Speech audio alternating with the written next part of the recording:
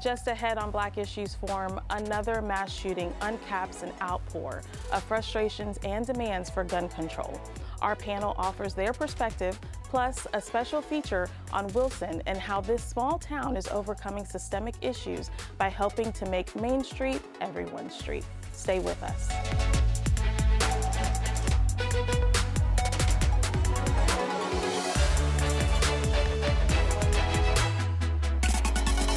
Welcome to Black Issues Forum. I'm Kenya Thompson, in for Deborah Holt-Noel. Many small cities face challenges as they grow, but for Wilson, North Carolina, those challenges bring new opportunities for diversity and hope for the future. But before we get to that, our guests and we here at Black Issues Forum believe it's important that we have an open conversation about the sadness our nation has had to face in recent days. It's just been over a week since we've had to deal with the aftermath of the shooting in Buffalo, where 10 people were killed and 3 others reported injured. And now, here we are again, facing another horrific mass murder by assault weapon. 2 small communities left devastated by the acts of 2 killers, both just 18 years old. And a country afire with debate about what to do to make us safer. I welcome the mayor of Wilson, Carlton Stevens, who is also a gun store owner and a member of the National Rifle Association, Dr. Mark Little, the executive director of Create NC, and B. Etheridge of Banking on the Culture with Miss B. Thank you all for being here. Thank you. Thanks. Thank you. Thanks. I know we're all eager to talk about the development and opportunity in Wilson and small cities like it, but we all know how important this topic is, especially now as we're facing hard realities as it pertains to gun control and ownership. The past several days have seen an explosion of tweets and social posts from celebrities, politicians, and American citizens crying out in disgrace over yet another school shooting. Students, teachers, and families, all of Uvalde, Texas's Robb Elementary School, are reeling after an 18-year-old gunman opened fire and killed 19 children and 2 teachers this week. Mayor Stevens, as a gun shop owner and a member of the NRA, how does this make you feel? It's sad. It is very sad. Being a father of young children, I just think, that could have been my child, and it's, my heart goes out to those families that are in Texas. Until I walk in their shoes, I wouldn't know exactly how they're feeling, but just looking at my children, knowing that that could have been my baby or one of my children, it tears my heart out. Yeah, for sure. It's so devastating to think, even as a mom myself. Joy Behar just tweeted of The View the other day. She shared her frustrations with what seemed to be a consistent excuse of mental illness in these cases. She said, quote, "I want them to stop gaslighting. Stop saying guns don't kill people. Stop saying that mental illness is behind this. There's mental illness in every country in the world, and they don't have this problem," end quote. Mark, what is your take on the mental illness excuse that seems to accompany many of these types of incidents in our country? Yeah, I guess I'll say similar to the mayor, I'm also a parent of small young children, and I hope I'm never in the situation that those parents are in. But specifically to the mental health component of this, I don't want to try to understand the motivations of different folks that may be making those claims. But this is a very complicated issue. And I think personally that guns are the problem. I think people who seek out guns to kill people are the problem.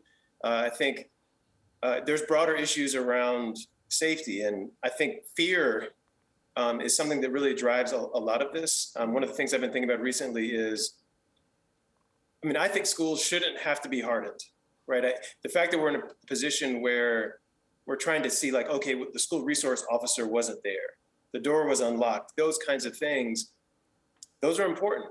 And those may have made a difference in this particular case.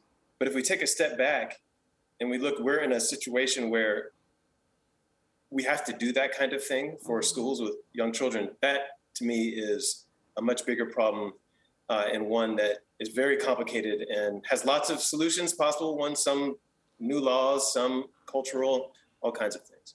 For sure. Many of us remember Sandy Hook and the devastation that happened on that day in Connecticut.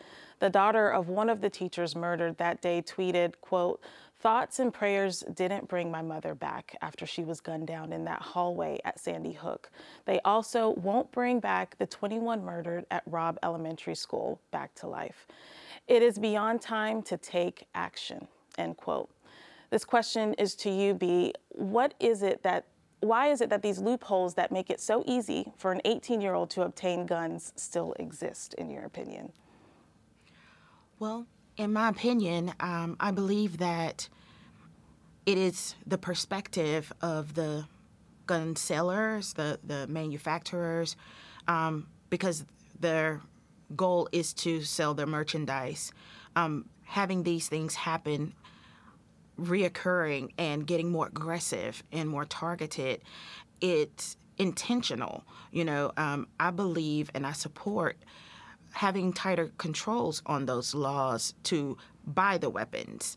I agree with Mark, and it's the person with the intention behind what they're doing with the weapon that's killing all of the students and even those who were in New York. So I just feel it's the intent behind the manufacturing of the guns, but also knowing that they are used for protection, Right. It still should be relevant. Yeah, and it's a hard space to be in, right? Because we do look to these weapons for protection, but in the same instances, people are using them to devastate communities, to kill and murder people for, unforeseen reasons.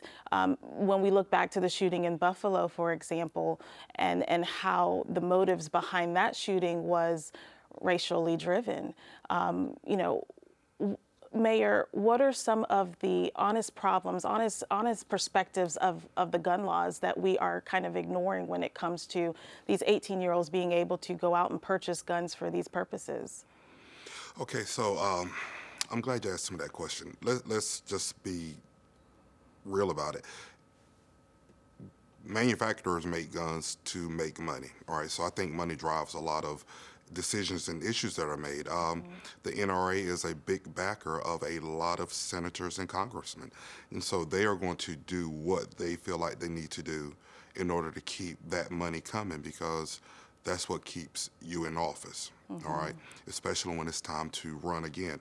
Now, and it's sad to say that I'm a veteran, all right? And when I went into the military, I was around 18 years old. My first experience shooting a gun, period, was shooting an M16. And an M16 is very similar to an AR-15, all right?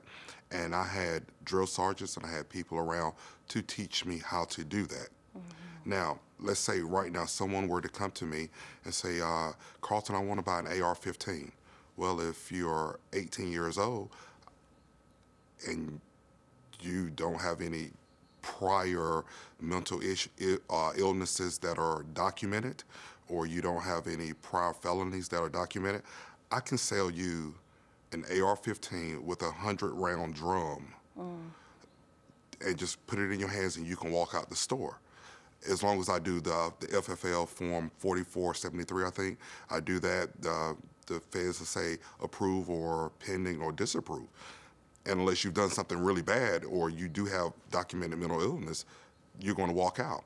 Now, the same 18-year-old can come to me and say, Carlton, I want to buy a little 22, a Derringer. Let's say you want to buy a 22 Derringer that only holds 2 shots. I cannot sell you that gun because you're not 21. Right. And I think we have it completely backwards. We've got to do something, and we've got to do something really fast. If not, the things that happened in Texas, the thing that happened in New York, they're going to continue to happen. Yes. They will continue to happen unless we find solutions. Even when we look at private gun sales, those aren't necessarily regulated, correct? Exactly. They're not. A private gun, as long as you are of a certain age, a private gun sale outside of someone that has an FFL license is completely legal, completely legal. So honestly, at age 18, you can get a handgun. You can get whatever type of gun you want to get if you get it from a private individual, which is not It's not good. It's just simply not good. I'm not going to get on my soapbox, but there are certain things that you have to be 21 years old to do. For instance, drinking. You can't drink till you're 21, but you can buy a gun that's designed to destroy flesh at age 18. That's designed to go to war. What kind of sense does that make? We're just backwards. And I am a member of the NRA, and I'm not going to say I'm a proud member. I'm a member of the NRA, and I'm a member for certain reasons. However, things have to change, and until we have these hard conversations and people stop allowing money to drive their decisions and allow common sense and what's the right thing to drive their decisions, we're going to be in the same place. You're right. And I thank you for having this conversation. I know it's not an easy one to have. Oh, no. Yeah. Small businesses' disparities are caused by stark and persistent inequities in race, wealth, and access to capital. And these disparities play an important role in creating a more equitable business environment.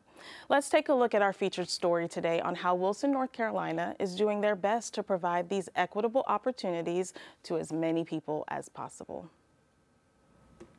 Within a community that feels as though their voice has never been heard. Those voices belong to the residents of Wilson, North Carolina, a city that historically hasn't always provided space for the minorities that live there. Newly elected Mayor Carlton Stevens reflects on the division that has plagued the city and how he intends to eradicate the barriers. In Wilson, there's an east-west diversion, or division more so. I wanted to get rid of that, so my campaign slogan was One Wilson. Unfortunately, this separation isn't something that's exclusive to Wilson. North Carolina realtor and Rocky Mount resident Jennifer Wiggins recognizes the same disparities within her community. It's kind of divided along racial lines. So you have Nash County mostly with one community, and then the minority community is mostly in Edgecombe.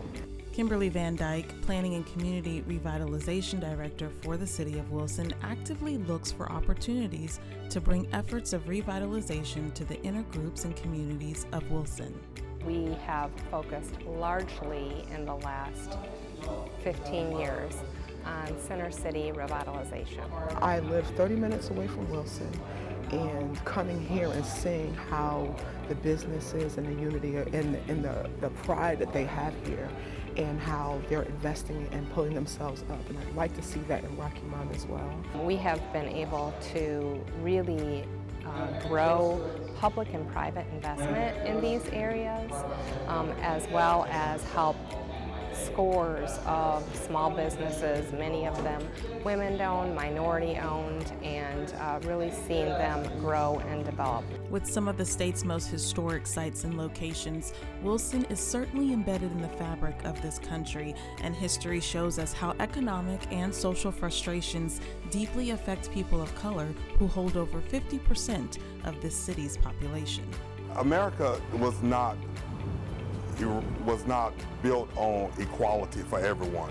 When they tell the stories of what's happening in Rocky Mount and not section it off in certain areas, as a realtor, it's challenging for me to convince people who feel disenfranchised to feel that they can come and be a part. I'm letting them know, you have a seat at the table. Now, my mindset, I go buy a chair and take my own seat to the table. There are a lot of challenges as far as representation on higher levels. We have a ceiling where you will come in, and we're mostly in call centers or we're in back office roles, but you don't see us as the CEOs, you don't see us as the senior vice presidents. But despite some of those struggles, the hope is to create space for everyone, especially entrepreneurs, to feel included in the growth of this small town. The experience that we want to create for entrepreneurs is an environment of inclusivity. We want all sorts of different entrepreneurs to be able to come here and feel welcome and feel like they have a place to grow their venture here in Wilson. Usually when you hear about a small town, you think There's not much going on, but they always seem to be thinking ahead. There is hope that the growth Wilson has seen will continue to provide spaces and places for all to be heard, and those voices that choose not to see the opportunity for collaboration and inclusion will be silenced by the city's ongoing success. They are the loud minority. The silent majority, we're moving forth, and we are progressing. Now, they're going to continue to fuss. They're going to be just as loud as that muffler, right? But just like that muffler is going away, they're going to go away. And we're still here, we're going to stay. And that's the way it is. We're back again with Mayor Stevens, B. Etheridge, and Dr. Mark Little. Mayor Stevens and B, you're both from Wilson, and as we heard from the story, things haven't always been as progressive as they appear today. B, what continues to be an issue in cities and communities like Wilson as they expand? Personally, I feel that it is the voice of the voiceless, those who have lived through the historical challenges in the communities who don't often get an opportunity to be heard. And so when changes are made, they are not always included in those decisions and sometimes have a different perception because of the impact. And so in cities such as ours, there's still a struggle to make sure that there's equality and equity and accessibility on both areas of our city. And although we are doing amazing work in certain areas, it's still the impact and how it's perceived from those who may not have been included in those decisions. So I believe that transparency and inclusion helps in making everyone feel valued and like they belong in the city. That's still a challenge. Yeah, it certainly is, and inclusion isn't just something that we just check the box Exactly. for, right? Exactly. As we continue to have these conversations surrounding race, Mark, can small cities really be the game changer in this ongoing race war? I think it's possible. One of the things that small cities have an advantage of is actually the size. So if you think of a smaller town, maybe even smaller than Wilson, if you're thinking about who's employed, who's not employed, who owns businesses, who doesn't, you can make significant changes in the demographics of that with some small wins. And so if you have a small number of people and some resources together in a smaller community, you can make changes. Rocky Mount was mentioned in the piece that you showed. If you look at all of the cities in North Carolina and you look at the percentage of businesses that are Black owned by population, Rocky Mount does better than Durham. You know, people talk about Durham and the Black community in Durham, but Rocky Mount actually does better. And part of that is because of the size. The flip side of that is you can, as the mayor mentioned in that video, some of those mufflers, some of those people making noise, sometimes they don't leave. And sometimes they own land. And sometimes they own resources. And they can be the people that stand in the way of anything happening. We're working in an unnamed small town in Eastern North Carolina right now. And the whole Main Street is basically on lock by landowners that don't want to do any development, majority African-American town. And so that place is trying to figure out how do we even make a change if the majority of the population wants to do something, but we physically can't. Right. We don't have access to the buildings and places. So how do we? You said something key there. You know, the main streets are on lock, and part of the package to this was thinking about how do we make our main streets our streets. So what are some of those tactics when everything really literally is on lock? How do people make that change when it seems almost impossible? Well, I'll just say, you know, having a wonderful mayor can make a big difference. There are things that cities can do with properties that are dilapidated. And then also you can make a new Main Street. And so thinking differently and creatively about the space that you do have control over and the resources, you know, talking particularly about African-American communities, there are significant land resources in the African-American community. And just think, it's just a different mindset, you know? Yeah. Great point, Mayor. I maybe heard you trying to interject there with either affirmations of support. Any thoughts or contributions you have to that question? Well, I'm going to say Mark hit the nail on the head.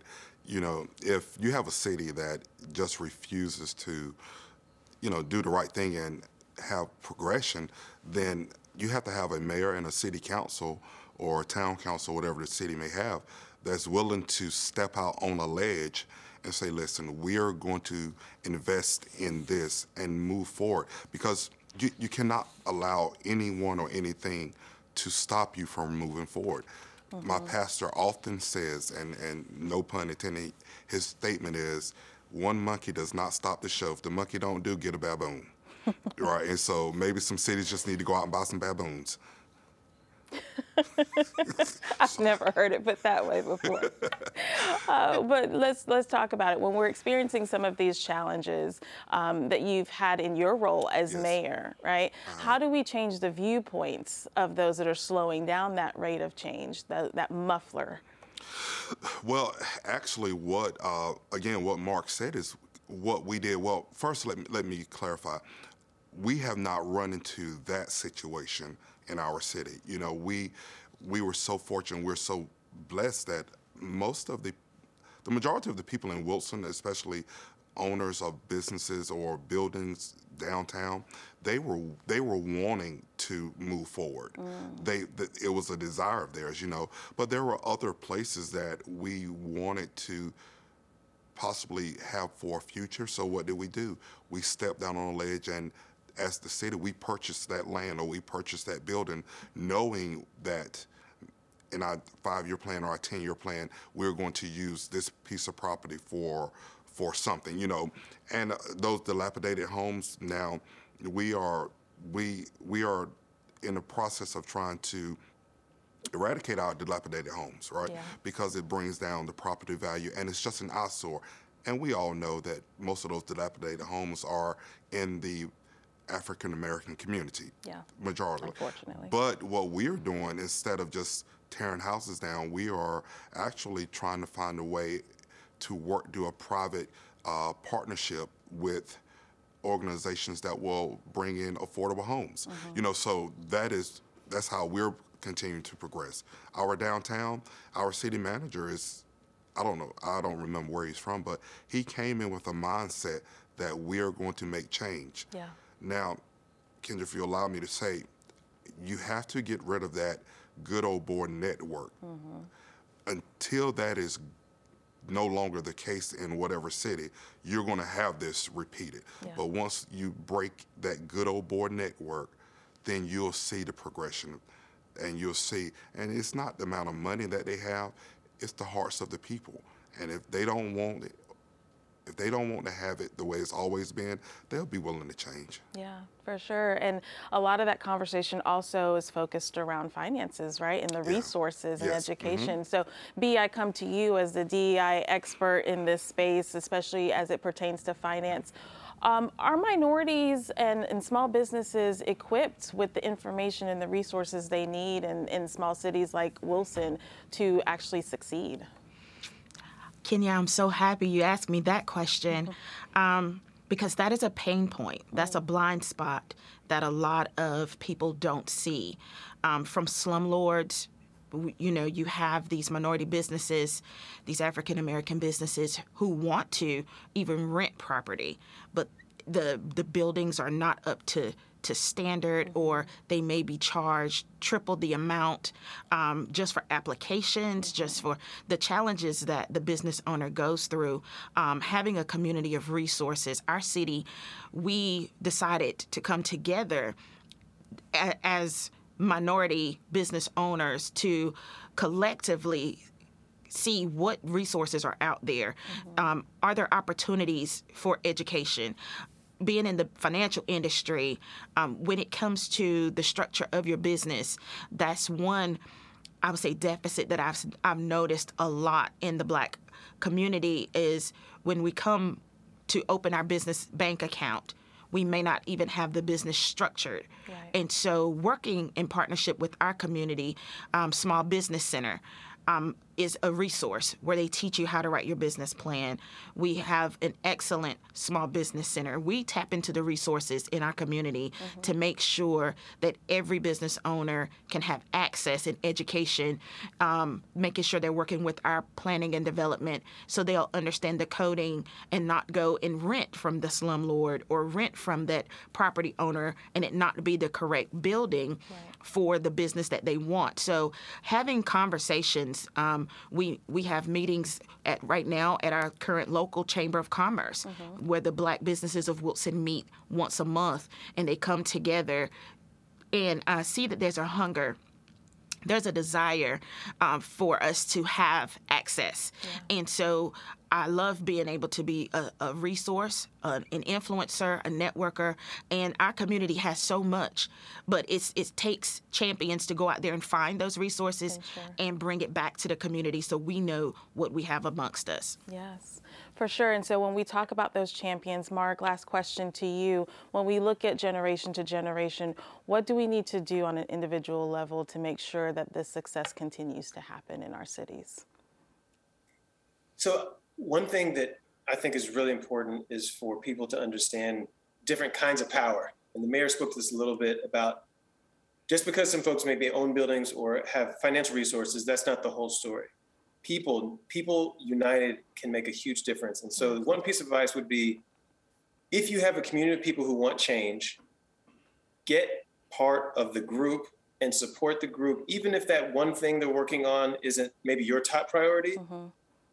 You'll get to your priority later. Like that unity, that focus can move mountains. Beautiful. Thank you so much, Mark. I want to thank today's guests for joining us today. We invite you to engage with us on Twitter or Instagram using the hashtag Black Issues Forum. You can also find our full episodes on pbsnc.org/Black Issues Forum or listen at any time on Apple iTunes, Spotify, or Google Podcasts. For Black Issues Forum, I'm Kenya Thompson. Thanks for watching.